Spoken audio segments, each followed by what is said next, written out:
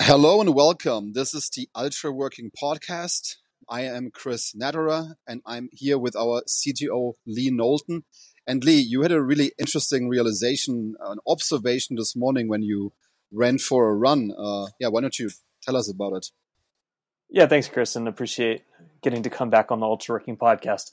So I was out training this morning, and I was doing a rather intense run, and I was timing myself. And we got down to the 5 second mark, and I was like moving good, and then down to the 2 second mark, doing all right, and then down to 1 second, and premature celebration. I don't know what it was, but I let like my body a little bit limp and just kind of like whimpered through the final second. I was like, oh, that's really interesting.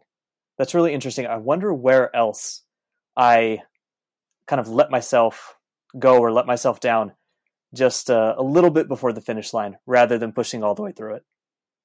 What do we think? I don't know, what is I'm thinking of what is the psychological sort of cascade?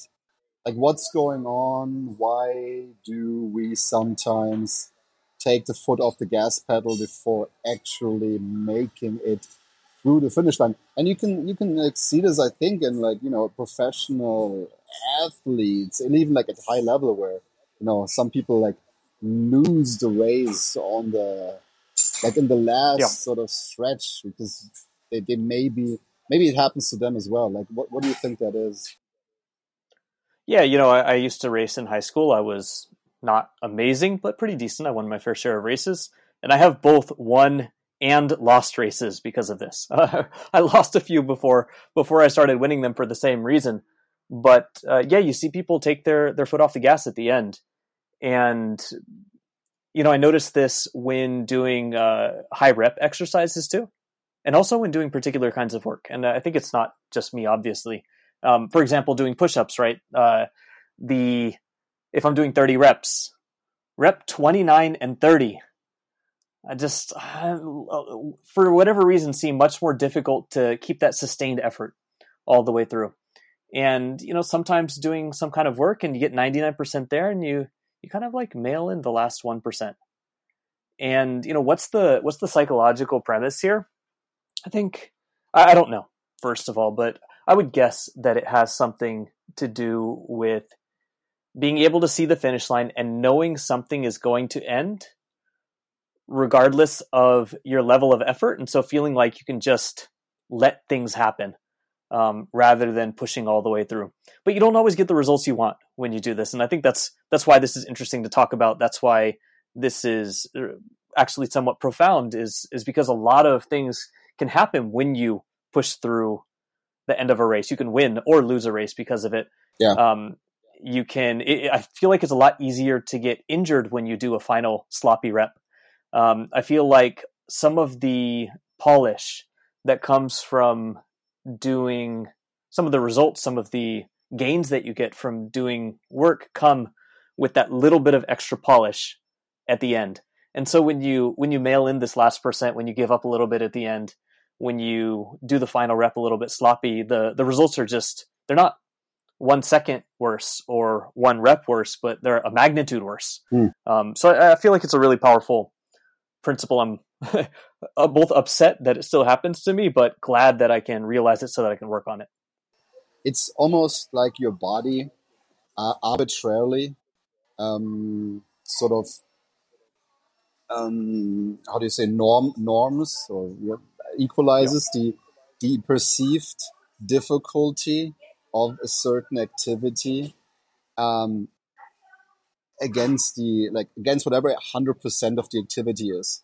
So it would be an interesting study, if you had someone do 30, like you tell someone to do like 30 push-ups and they do Yep.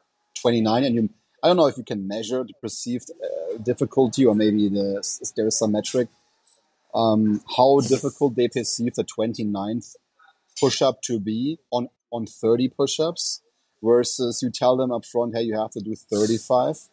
And even though they will have done 29 push-ups regardless, at the same time, they might experience that a little bit less intense.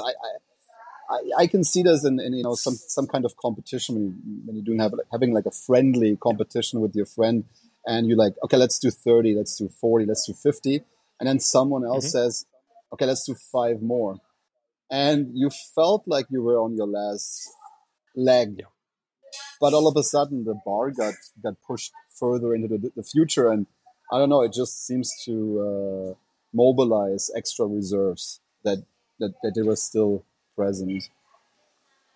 Yeah, it either mobilizes extra reserves or it completely breaks the person Okay. who is doing who can't do the other 5. That might also and of course, we're using 30 as an arbitrary number, but that's just like it's whatever the challenging number is for you, where it's just a little bit hard, but not at the very end. I've also run races where my body just couldn't take the last 100 meters, and it wasn't a mental thing; it was completely physical. But this phenomena, I'm 99% sure is almost all mental. It's a mental thing, and you can decide to push through it. And if your body is able to, then perhaps there are times where you can push through it and get the rest of the gains. But I wonder what ways we can use to get around this odd mental trait that a lot of people may have.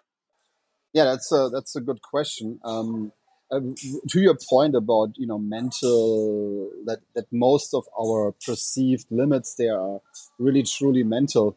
When you hear about 2 fields that come to mind are things like ultra marathons or these super high endurance races, where it seems to be like some people can run those basically, it seems, from their couch, because they can just the capacity to do it from a purely physiological perspective is present, but the mental, and you just need the ability to push yourself mentally is really what it comes to, at least for completing it. I think for if you want to win that race, then you won't get around actually having trained for it.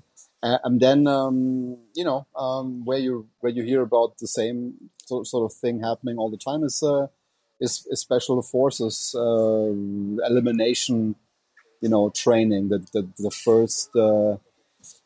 first week, where they're basically filtering for mental toughness, and where very often you hear someone yell, well, we had this guy in our group, he was a national athlete, like track and field, and on a purely performance metric, you should be able to outcompete all of us, but there was just some people on the teams who were tougher mentally, and those were the guys making it through the selection. So mental toughness actually being the more important factor than an innate capability. Like, you really don't know where your limits are in terms of that long before you reach your mental toughness limit.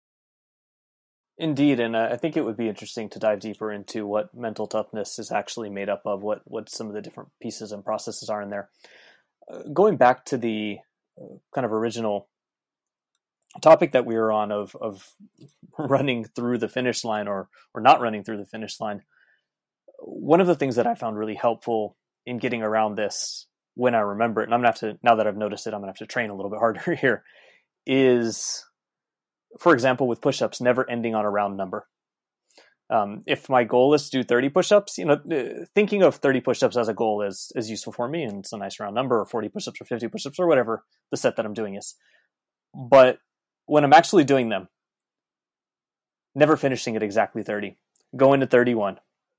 And sometimes if I go to 31, I'm like, all right, I can go to 32, and then stopping there. I'm not going to go crazy. I don't want to mess up my next set, but yeah, just that one extra. When I'm running a race or when I'm doing some hard training, going one extra second past when the timer tells me to stop. And I'm also like lots of caveats here. Like I'm presuming I'm not lifting heavy weights. I'm presuming that I'm not running a sprint or like something super long where I can't sustain it for 1 extra second. You can take all this stuff with a grain of salt, but just a little bit extra. Just a little bit extra seems to be the hard rule here. With work, when I think something is done, putting an extra 30 minutes in to polish or operationalize or whatever it might be there.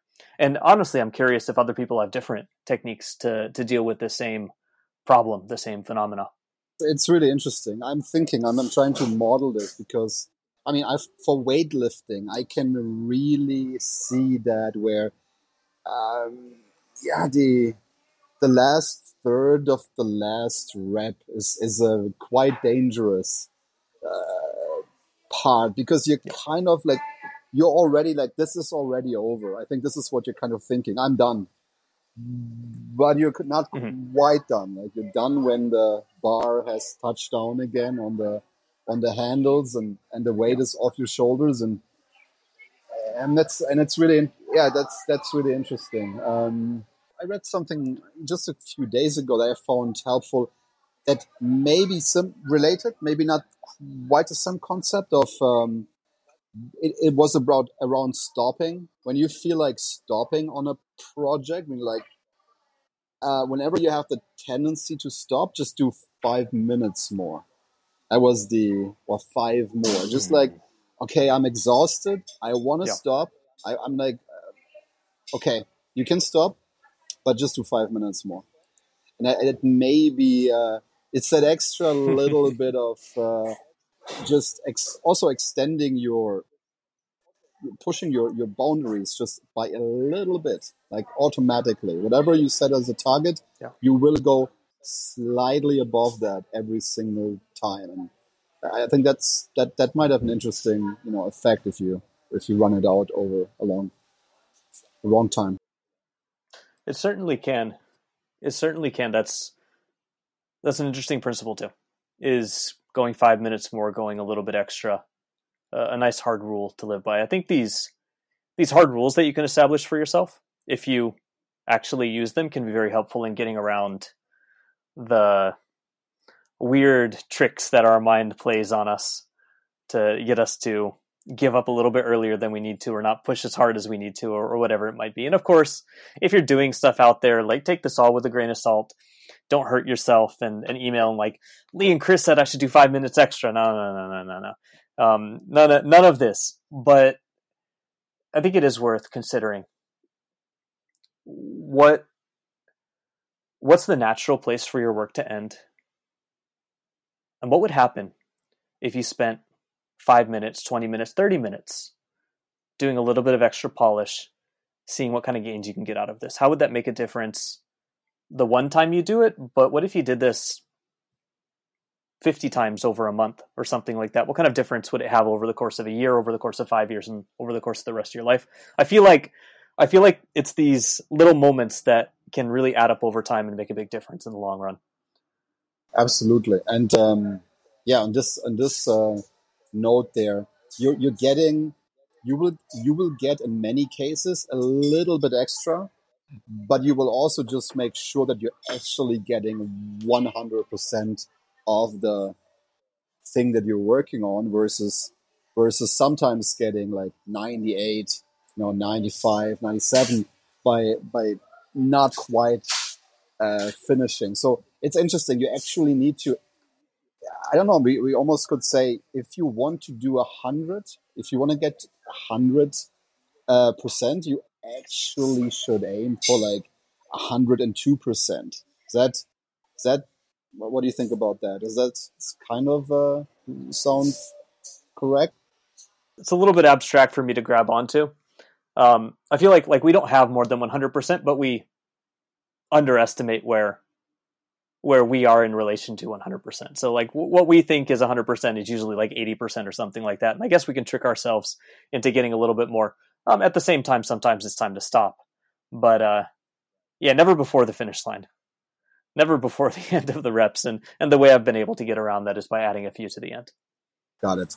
So you already, so would you would you basically set out with a let's stick with the example of doing push-ups. When you before you do the first push-up, will you sort of have the number 31 already in your mind?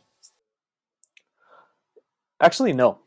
And this is perhaps just a psychological trick I play on myself. I set out with the idea that I'm going to do 30 push-ups, but I have this strong distaste for ending on a round number. I feel like I have to do one more once I get to 30. Otherwise, I'm like, man, I wanted to do 30 and I only did 30. Could have done 31. I could have pushed it a little bit more. And so there's like a rule somewhere that I'm not allowed to do a round number of push-ups, but I also have to hit my target. So like 29 isn't acceptable, but 30 is the target. But once I get to around 29 and 30 and something like that, I'm like, all right, I'm going to do 31. I'm not going to finish here. Let's not let it sit at just 30. So that's usually the way my psychology goes, is I don't set out to do 31 because then I'll feel like I have to do 32 maybe. I set out to do 30.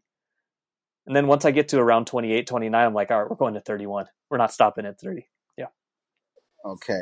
Yeah, that would have been my follow-up question. When does this second gear kick in? Like, at what number do you switch to? Okay, no, forget 30. It's actually, I don't want to do 30. It's now 31. Okay, at the very end, you do that switch. That's really cool. It's very actionable. I mean, you can, I'll see to use that in my next set that I'll do on my workout and see if I can find that extra second gear, or that little bit of extra push.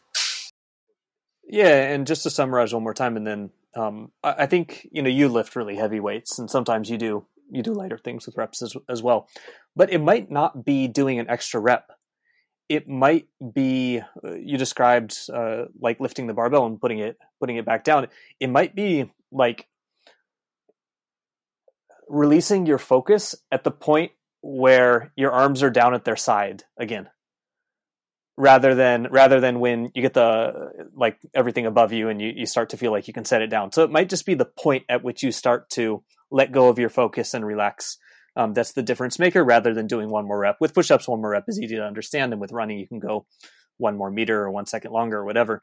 I suppose it depends on the activity and exactly what you're approaching, when you should put in, at what point you should put in that extra bit of effort, and what that actually looks like. That makes a lot of sense. Okay, I think it was a really interesting concept to think about. I'm definitely going to incorporate that into the way I do things. Thank you very much, Lee, for this conversation. My pleasure, Chris. And for everybody else, thank you for listening to the Ultra Working Podcast. And as always, be well.